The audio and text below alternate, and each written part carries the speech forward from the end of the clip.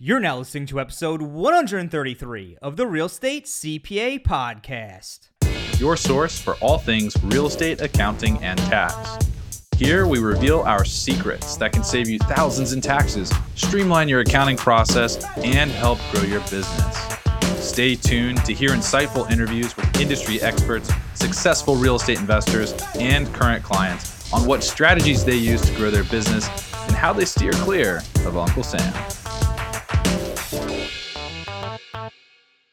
Hi everyone, thanks for tuning in. Brandon Hall and Tom Costelli joined here with Johnny Merritt, a partner at Hajar Peters LLP. Johnny has over 3 decades of experience in complex corporate and real estate matters. He has been a transactional attorney for more than 20 years, concentrating on ongoing business operations, organizational structuring, mergers and acquisitions, as well as real estate purchases, sales, and development.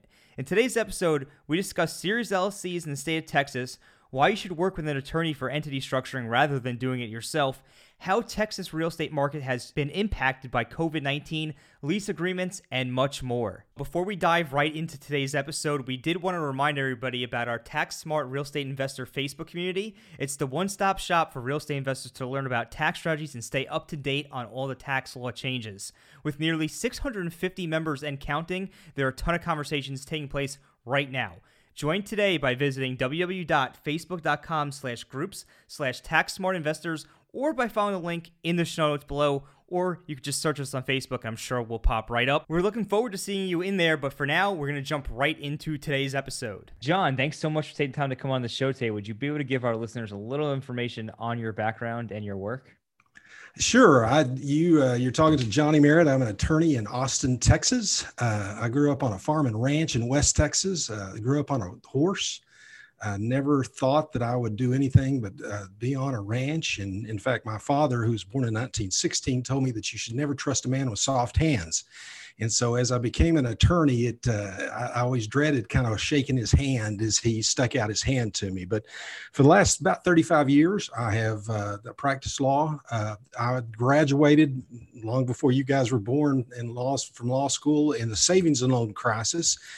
All I ever wanted to do was real estate and corporate work. But you, as I've told many law school classes that I've spoken to, you do what comes in the door. And frankly, the FSLIC, the Federal Savings and Loan Insurance Corporation, came into an office in Amarillo, Texas, and said, we would like you guys to sue officers and directors all over the nation. And so that's what I did for 10 years is worked in the savings and loan crisis in litigation, which sounds pretty exciting unless you're a young attorney from what some attorneys would believe is a place where no good attorney would come from, and that's from a little town in West Texas. After 10 years, I couldn't stand it anymore. So about the latter part of the 90s, I went full time in transactional law, and as I said, for the last 25 years or so, I've handled all kinds of real estate, all kinds of corporate work. Have worked as essentially general counsel. Because of my experience with officers and directors, I've been asked to serve as general counsel, outside general counsel for several entities. And so I've been very blessed to do what I love to do, and will continue almost 60 and have no interest in slowing down because I love so much what I do. That's always good to hear.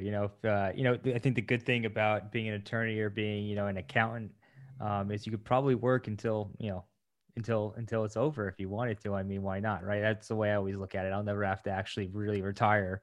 And my wife's a CPA, so I've got to tell you a story because I know both of you are CPAs. When I was doing the SNL, the Savings and Loan Crisis, I was actually deposing directors, and I was asking them about other directors to find if they fulfilled their fiduciary duties. This was in Dallas for this specific deposition. And I asked about, and I can't remember, asked one director about another director. The director I was asking about was a CPA. And so I asked this director about this CPA as a director, and I said, tell me about, and Thomas, I'll just pick on you. I said, tell me about Thomas. And he shook his head and said, well, he's a CPA. And I said, well, would you tell the judge and jury what you mean by that? And he says, he has no personality at all. So I went home and called my wife and I said, honey, listen, I know your problem. It's sworn testimony. You have no, and it went over just about as well with her as it did with you guys. So, but true story. Yeah. Look, I've heard that before. People have told me that before. Like, people have told me before, there's no way that you're an accountant. So I mean, I would take offense for that if it wasn't for those instances. But yeah, I mean, yeah, I hear you. I hear you there. Now kind of shifting back to like the real estate space a little bit. When it comes to entity structuring asset protection for commercial real estate, like office, industrial, multifamily, retail, that type of stuff. How do you normally see, what are some common entity structures you see real estate investors use? Well, by far, the LLC is the way to go. In fact, my own real estate holdings, that's how I own my own real estate, is through, except for my home, that Texas has very good homestead laws, and so very broad homestead laws. But limited liability corporation is 90% of what we do. There used to be an advantage in Texas to do a limited partnership because of franchise taxes, but that advantage went away. So we use LLCs quite a bit. We'll use either regular LLCs or even series LLCs, where you can structure different deals and different investments with different investors and limit liability for different series within a series LLC. So we use that quite a bit. So it's really important. It's certainly not C Corp. I had a client very early on who came to me and had an attorney who'd said his father had set up a C Corp, and bless his heart, there was tax problems. So certainly not a C Corp, but I do like the limited liability of a LLC. Yeah. Also, I just want to jump in there and say that S corps as well. I could tell you from experience working with multiple clients at this point, you don't want to put rental properties in S corporation. Generally speaking, if you can avoid it, it does cause a ton of succession planning, estate planning issues, restructuring problems. If you just want to restructure your portfolio for whatever reason. Generally speaking, you want to avoid that. And if you follow that piece of advice, I might have just saved you several thousands of dollars in attorney and accounting fees just by not putting your rental properties in the S corporation. But John, I did want to circle back to what you had said about the series LLCs, and we know in a state like Texas, series LLCs are part of the state law and are very I guess airtight in a sense in the state. But sometimes we speak to clients or speak to attorneys that are working with our clients when they're investing across state lines, or perhaps don't invest in a state that recognize the series LLC, that there could be issues, when dealing with issues across state lines. Would you be able to speak to that for a second? Well, yes. I mean, we've got to be very careful to make sure that whatever entity we're recommending works well within the state that we're operating in. The fortunate thing for me is that the real estate is so hot in where I'm located that most of my practice is limited to Texas. But we've done some work in Colorado just recently, and New Mexico, of course. But you're right. I mean, let me tell you this: being married to a CPA and then having practiced in the real estate market for 25 years, one thing that, and I'll say this several times relating to investing in real estate, stay in your lane. And so if you're representing a client that's purchasing land, for instance, in New York or in North Carolina, you'll be very well advised to do two things. One is to have a partner, of a law partner, if you will. And when I say that, I don't mean from a formal sense. I mean contact an attorney in North Carolina or New York, and also develop a great relationship with that client's CPA. And so stay in your lane is important. That's good advice, and especially with the local attorneys. I found that usually when you're working in real estate, since it's a very local business, you do want to have a local attorney, on your team in the states you're doing business, just to make sure you're not running afoul of any of that the specific state rules, regulations, laws, etc. As it relates to that. This is my experience, though. I think that's absolutely correct. I think that's great advice that you're giving your clients. Can I throw something in, or throw a question in here, kind of Please. following up on that?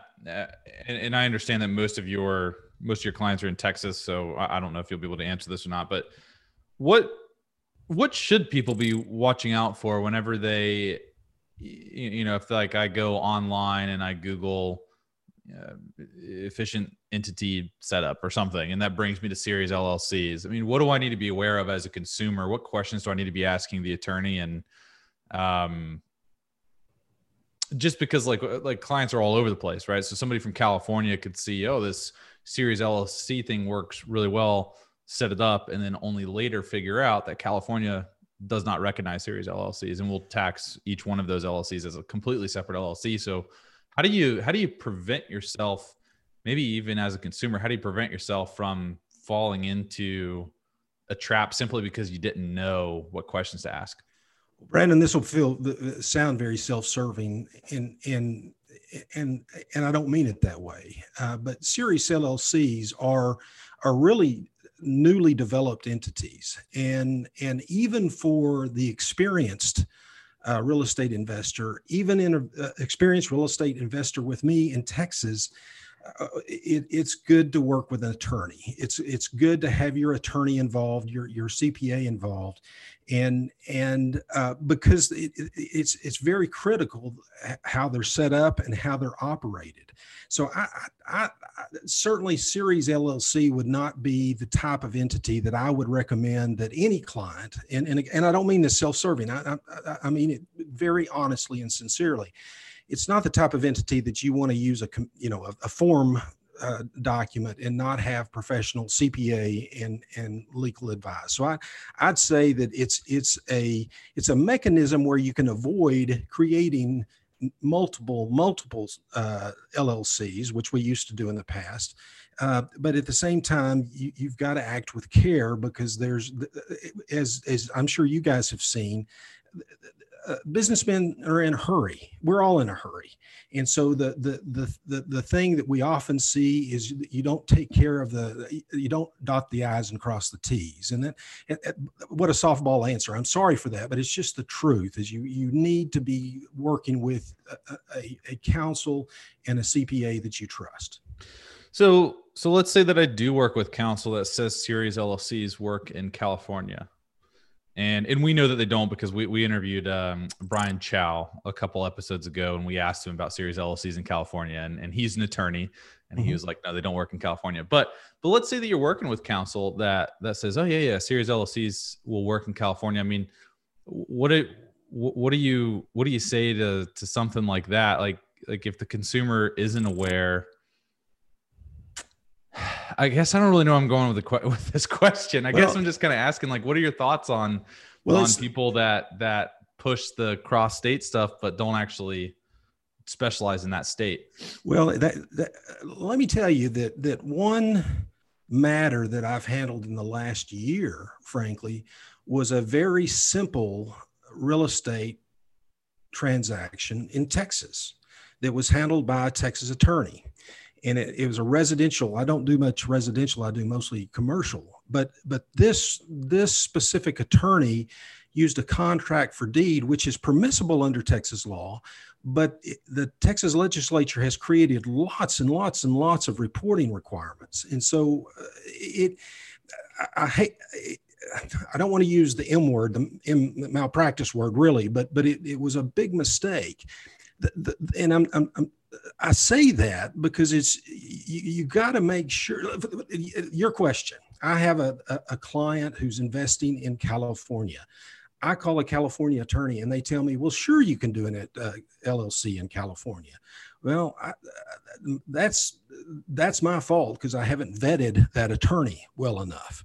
But it's for clients, be careful. I mean, be careful. Look at the websites of the CPAs you're thinking about, you're considering hiring. Look at the websites of the attorneys.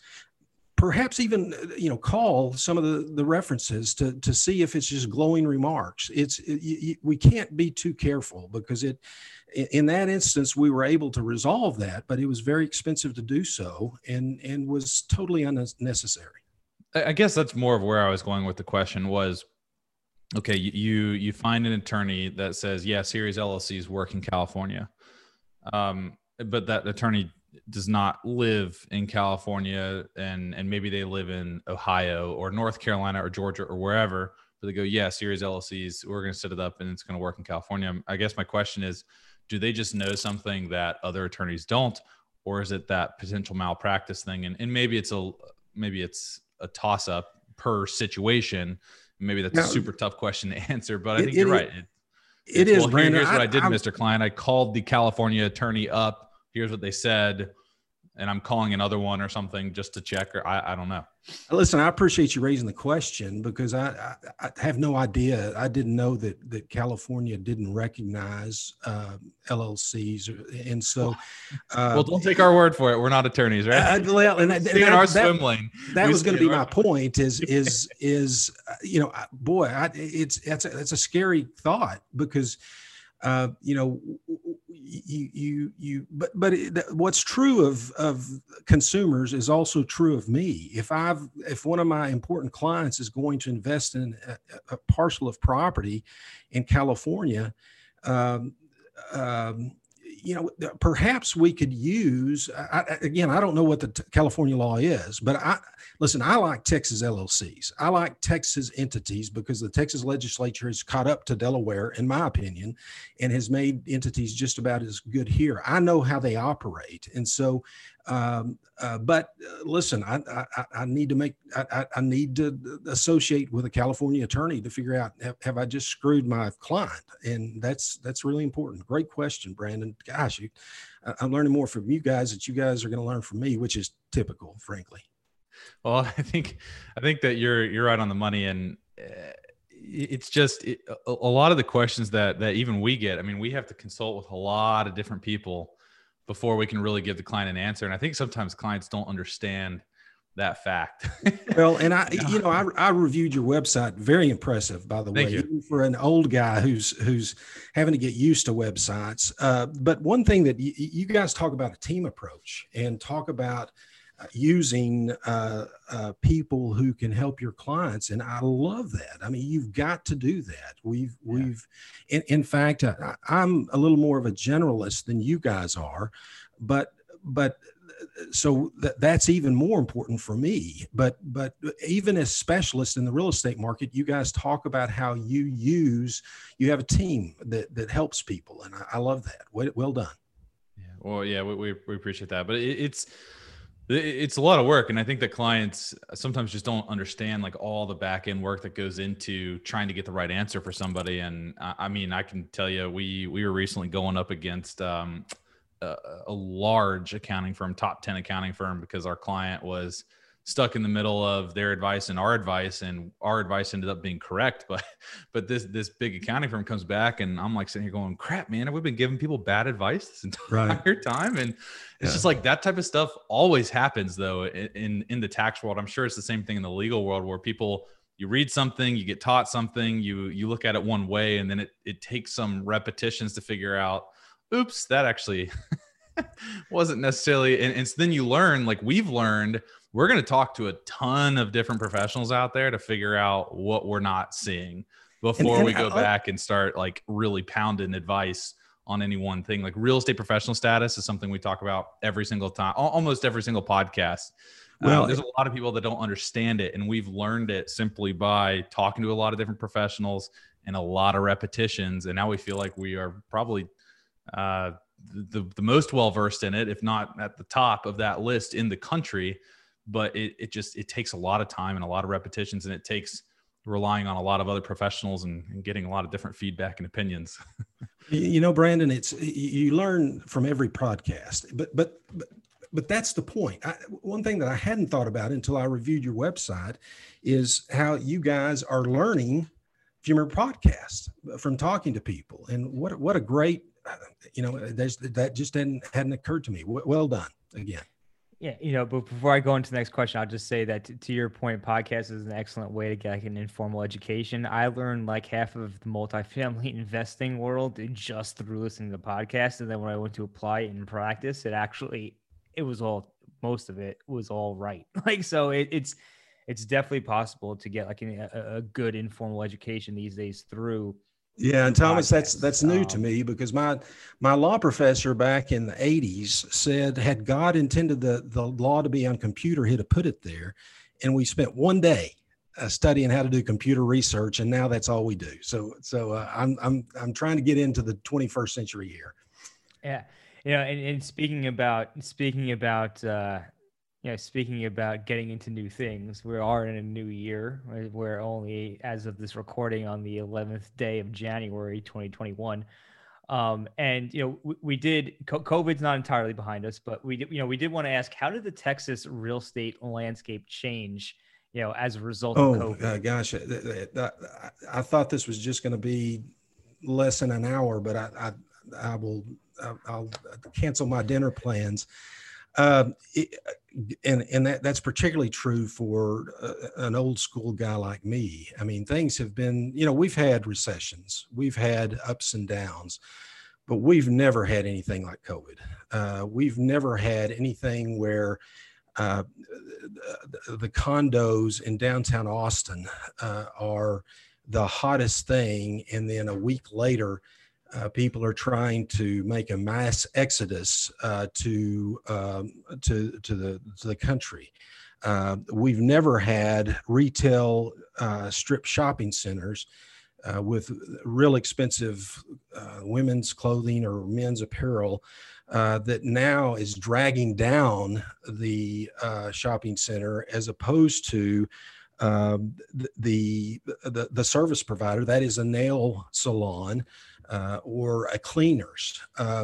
We've never had warehouses in rural areas as the sexiest investment that you can make.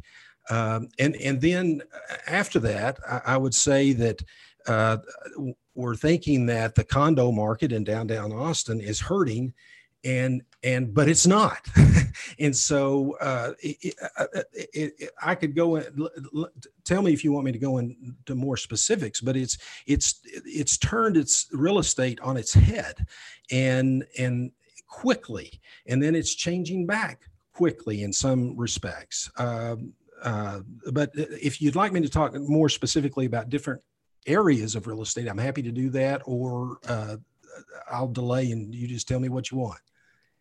Yeah, so maybe like if we looked at, like, I know that I guess here's a good way to look at to ask it, specifically for retail, retail and office. How have you seen retail and office be affected by COVID? It's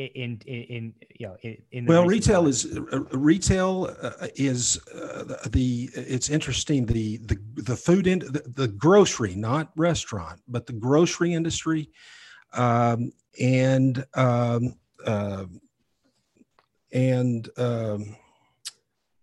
home goods are really hot. Apparel is not doing well. Dining is not doing well. And again, if you think about retail from a historical standpoint, that's a flip. Typically, it would be the nice restaurants or the nice clothing stores that are carrying that retail shopping strip, and that's not true anymore. So those are the greatest issues from a retail standpoint. Have you seen any like major opportunities? Like, I guess like the question would be, what are the opportunities that you're seeing, for investors that are being created by COVID? Like, is there a certain like asset class that, people should be looking to invest in right now, or should be considering rather? I mean, I know we're not giving investment advice necessarily, but I guess I'd say stay in my lane. So I'm not a great investment advisor, and some of my own real estate investments will show that. But what I would say is what I'm seeing a bunch of is, particularly in some of the smaller towns, is we're seeing some of these Dollar General, some of these more general grocery or food type buildings that are available to be purchased with long-term triple net leases. And we're seeing a lot of those move. In that regard, we're seeing a lot of businesses who are focused on their capital. And so they're thinking, we would be better off in allocating our capital, not so much in real estate, because that's not what our core business is, and invest our capital in our core business and sell our real estate. And to the extent that you can find a real property that works for you, that you can afford, where you can secure a long-term tenant that will serve you well, there's some real opportunities out there. And in fact, I'd say on that second one, I've seen some really good deals. I've seen some auction property where very significant businesses have sold some of their real estate in the best way. They had enough real estate to sell that they did it in an auction standpoint, which was fine for them. But some people were able to pick up some pretty good deals. And if you talk to really successful real estate investors, what you find is now's the time. I say that on the property that's down, perhaps now is the time to invest. And I think what's driving Austin and the world, frankly, the nation, with residential real estate is interest rates are so good.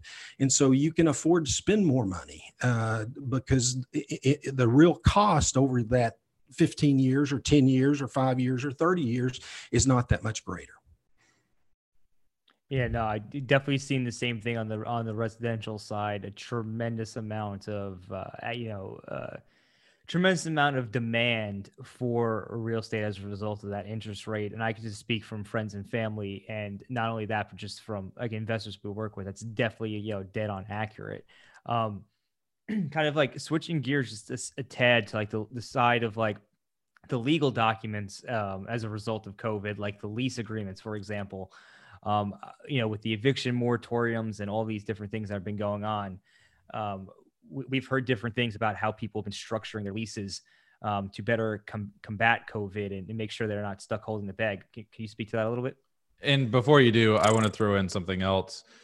I know when COVID was first breaking out, everybody was looking at their leases for, and I forget what the legal term is, but it's the act of God, the out. Yes. Talk a little bit about that. What's that? Majeure. Force majeure. Force majeure. That's right. So talk a little bit about that too. Will leases in the future very clearly have a force majeure clause? Well, so let me address that clause first. That was a clause that, again, for 25 years, I've included in most contracts, kind of because I thought it was lawyer-like to do so. It's just one of those things that you think, well, all lawyers do this. And then all of a sudden, it becomes critically important. And frankly, if you look at all the leases, it's going to be that clause may be subject to quite a bit of litigation because, you're either responsible under the contract or you're not. And I can tell you this, every contract that I review now includes the word pandemic in a force majeure clause, and they didn't always do that. So, what I'd say to your listeners is, to the extent that they have a contract and they say, golly gee whiz, that's great, I've got a force majeure clause.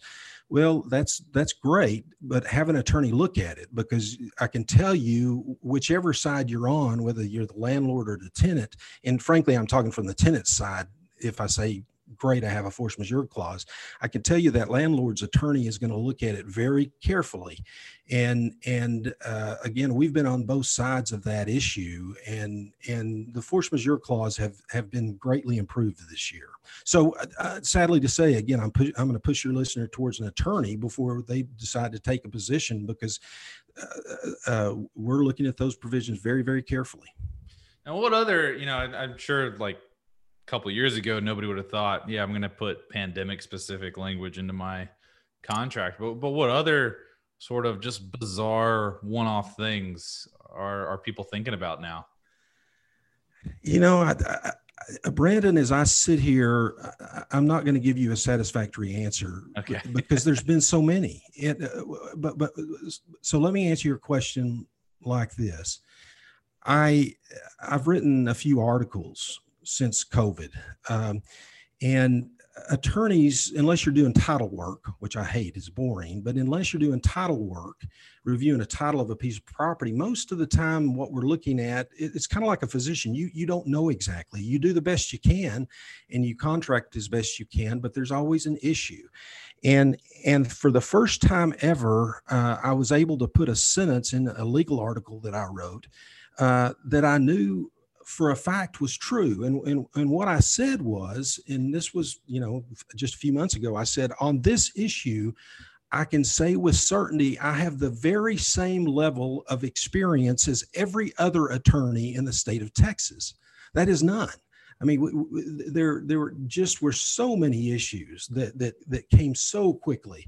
In the corporate world, for instance, I had a client, that $2 billion client, who needed to elect directors, and the bylaws said the only way they could elect directors was to call a shareholders meeting, and these shareholders would have had to come from 9 states, and to elect the directors. Well, this was like April or May, and there's no way we could do that.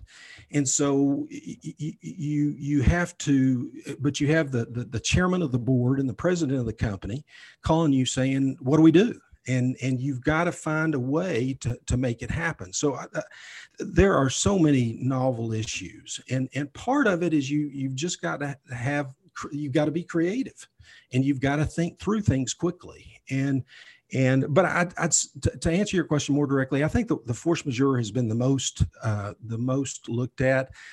The other thing in the lease arena is I'd say it's more business than legal. Whether you're representing the landlord or the tenants, you need to think carefully about what's in the best interest of your business right now. Landlord, should you force enforce your terms? Is that's what's in your best interest? Because if you do that, who's going to come in and be a tenant? What's in your best interest? If you're a tenant, I'd say, we've had lots of legislation that's helped the tenant.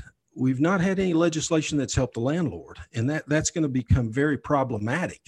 I served as a director for a bank until very recently, and we have a lot of land loans, and they've got to make their land payments, and so there's a lot. I'd say this: there's probably more business issues than there are legal issues, but you need to work carefully to look at your agreements. This isn't necessarily investment advice and all of that, but do you foresee, or do your clients foresee, are they concerned with a potential crash of any sort as a result of all these eviction moratoriums? Because I know that, to your point, there's been scarce legislation to really help the landlords, but they still have to carry these loans. And yes, there's like forbearance agreements and all of that that extend the payments, but usually the payments are still due. But if the tenants haven't been paying all that time, what are the odds of actually collecting on all of that, like on that accounts receivable? So do you foresee, or have your clients foresaw any potential crashes pending? I have not really seen that with my clients. I can tell you, just as a real estate attorney and an American, I'm terribly concerned about that. I own rental houses, and fortunately, I've not seen that issue. But it's a tremendous problem, because when these come due, a tenant who has just I remember being a law student going check to check. You have a hard time making one monthly payment. You get 5 or 6 piled up. It's a problem. And let me tell you, it's the I would say the great majority of landlords have payments on the other side. So it's not that the landlords are evil. They've got to have the ability to pay their mortgage. So I've got to think that there's going to be some type of legislation that will provide some assistance to landlords. I'll tell you that at this point, I haven't seen it. And I will further tell you that on the banking side, although the regulators at first were indicating some pretty suggesting that we, as directors and officers of banks, that we be pretty aggressive in working with our borrowers. I'm not sure that that's going to play out like we wanted it to as things go on. So I think there's got to be some type of legislative relief that will help the landlord. Yeah, I mean, there's got to be something, because I can only imagine that, from just what I've seen, while some people have been unaffected and their investments have been fine, people have been paying, but there's definitely places that haven't, and I'm just concerned that at some point it all gets backed up and there's some kind of, barring some kind of legislation, there's going to be some kind of ramifications of that. But kind of switching gears again just a little bit. Is there any interesting developments specifically in Texas that you're seeing? We might have already discussed this, but is there any specific developments in Texas that you think are interesting and worth noting for real estate investors? I would say come to Texas and invest in real estate is what I'd say. It is. I've never seen anything like it, and specifically for Austin, there's going to be a bubble, but that bubble may be 20 years out. I don't know. It's hot as it can be, and I had a new client from that builds. He's involved in both residential and commercial, and he relocated here from San Diego. And what he said was, Austin is San Diego 20 years ago. And one of his partners is an expert in apartment buildings. And there was an article in the American Statesman one time that talked about the glut of apartments. And what this specific client said is that may be true today, but it's not going to be true 6 months from today or a year from today. And so the market is as hot, except for office leasing, which is a problem. For some retail, but homes and some commercial property, and it's just, I've never seen anything like it. But you asked for some advice. Let me give you a couple things that I think are important. Stay in your lane. If you've done apartments, do apartments. I think that sometimes when my clients have got in trouble is when they've not stayed in their lane. If you're going to get out of your lane, study it carefully. Secondly, I'd say know your banker. If you don't have a great relationship with a banker, go make one. That's one person that you ought to have lunch with every couple of times, even during COVID. Every couple of months, you need to be in touch with your banker. So those are specific issues that are more business issues and practical than legal. No, agreed. No, that's fantastic advice. And, we've seen this all the time in the investment space. At least I have on the investment side.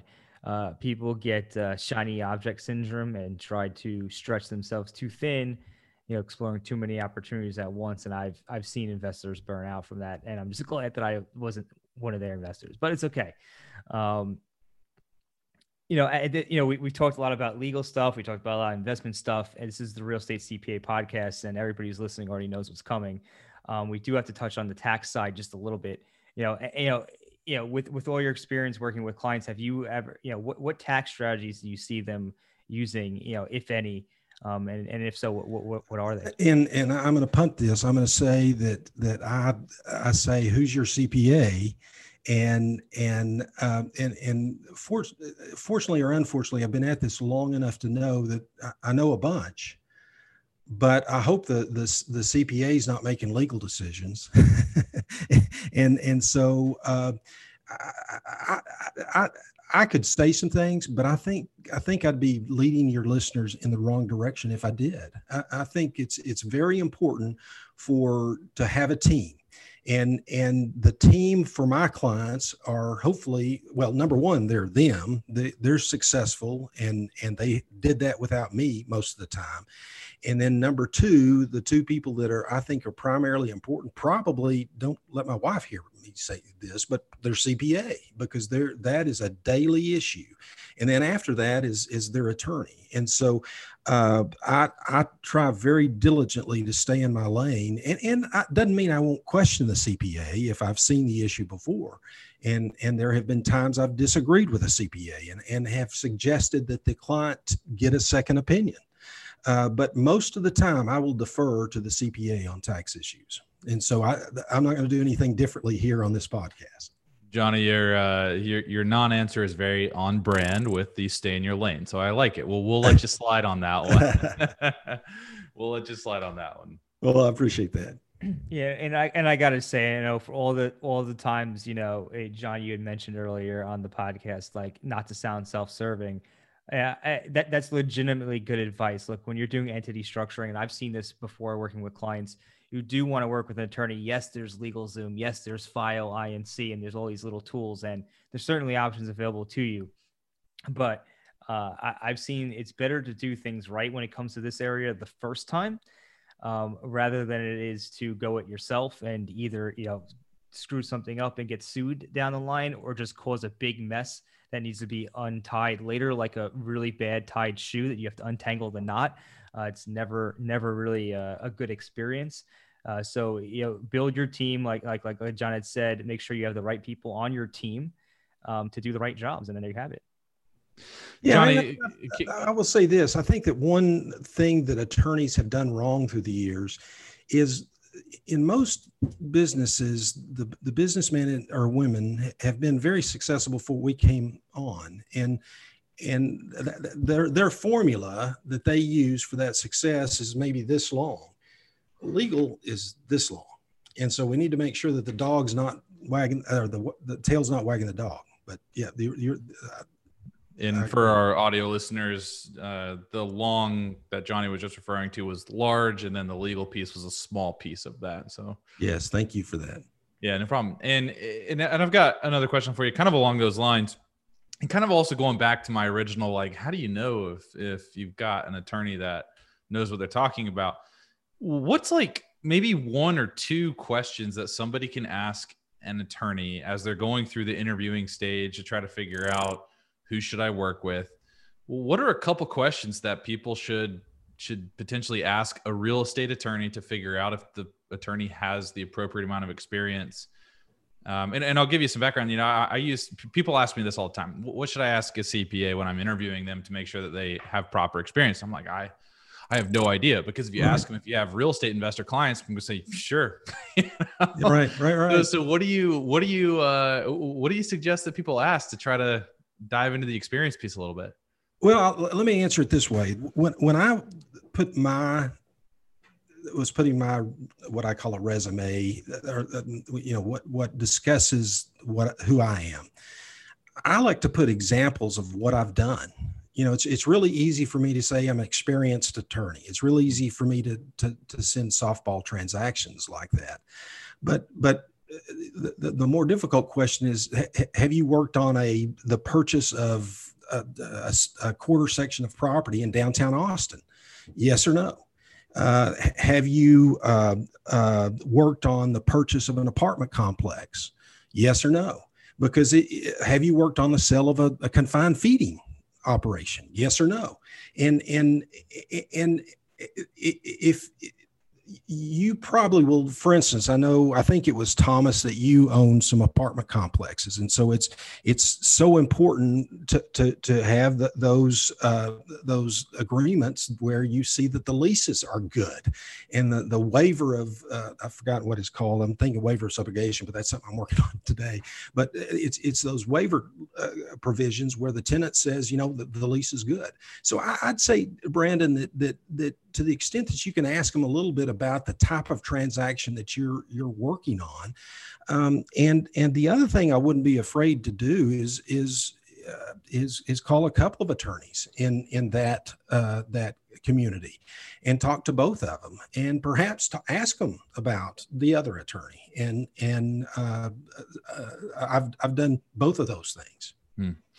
Over time, I've thought more and more about this sort of dilemma of how do you get good answers or trustworthy answers when you're interviewing any sort of service professional, whether it's an attorney or CPA or whoever.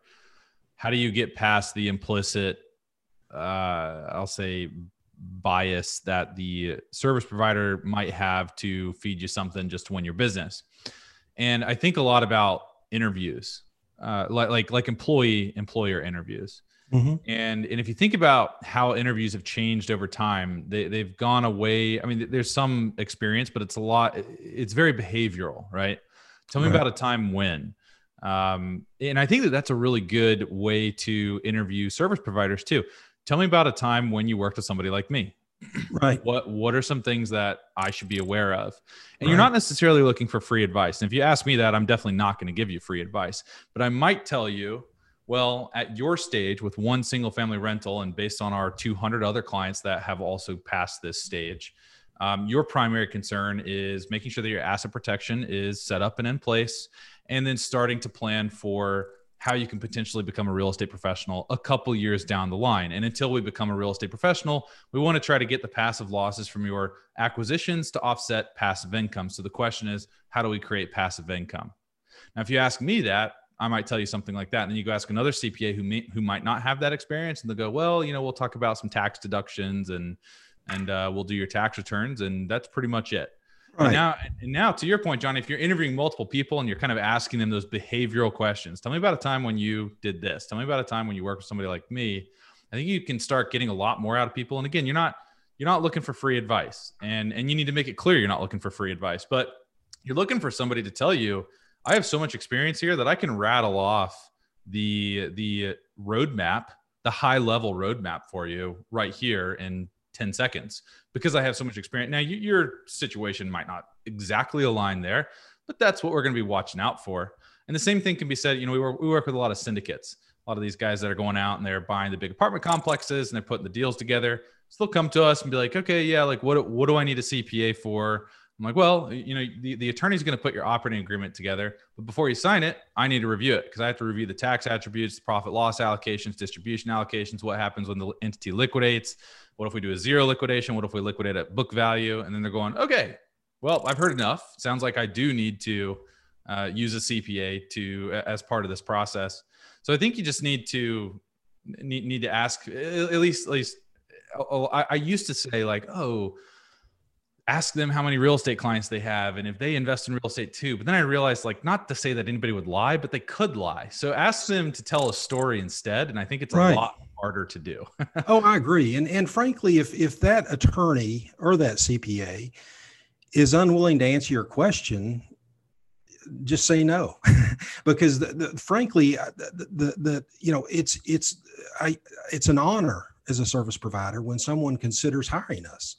And so we need to recognize that and make sure it's a good fit for them, because if it's not, it's certainly not going to be a good fit for us. 100%. Couldn't agree more. It's definitely a two-way street whenever you're working in any type of professional relationship, or probably any relationship really where there's two or more parties. Right. So, I know we're coming up here to the end. We're almost at time here, and just want to see, if our listeners, listen to the podcast, they want to learn more about you, they maybe want to work with you. Maybe they're Texas investors. We have a ton of investors who do invest in Texas, and it is a very hot market right now. What would be the best way for them to do that? Well, Johnny, Johnnny Merritt, Merritt, and I'll say that again because typically when I'm trying to write down a phone number, I never find the pencil till after they've said it and I'm too late. But Johnny Merritt, Johnnny Merritt, Merritt.com. And that will bring them to a website that introduces me and says what I do, and would love to visit with your investors. I'm honored that you guys have spent this time with me, and I learned a bunch from preparing for this time with you, and listening to what you guys had to say. Absolutely. Glad we could provide value. It always feels good when someone says that. So we're gonna go ahead and drop that into the show notes for everybody who is listening. And John, I want to thank you so much for coming on the show today. It was an excellent episode. Really looking forward to putting it out there. Thank you so much for having me. Thanks for listening to today's show. If you enjoyed the show, please find us on iTunes and leave us a review. You can also email us at contact@therealestatecpa.com with any feedback or topic suggestions. We are always taking on new clients, and with the new tax laws in play, you really don't want to navigate this alone. Let us help you save money on taxes and with your accounting and CFO needs. To become a client, navigate to our client page at therealestatecpa.com and fill out a web form with as much detail about your situation as possible. Thanks so much for listening. Have a great rest of your week.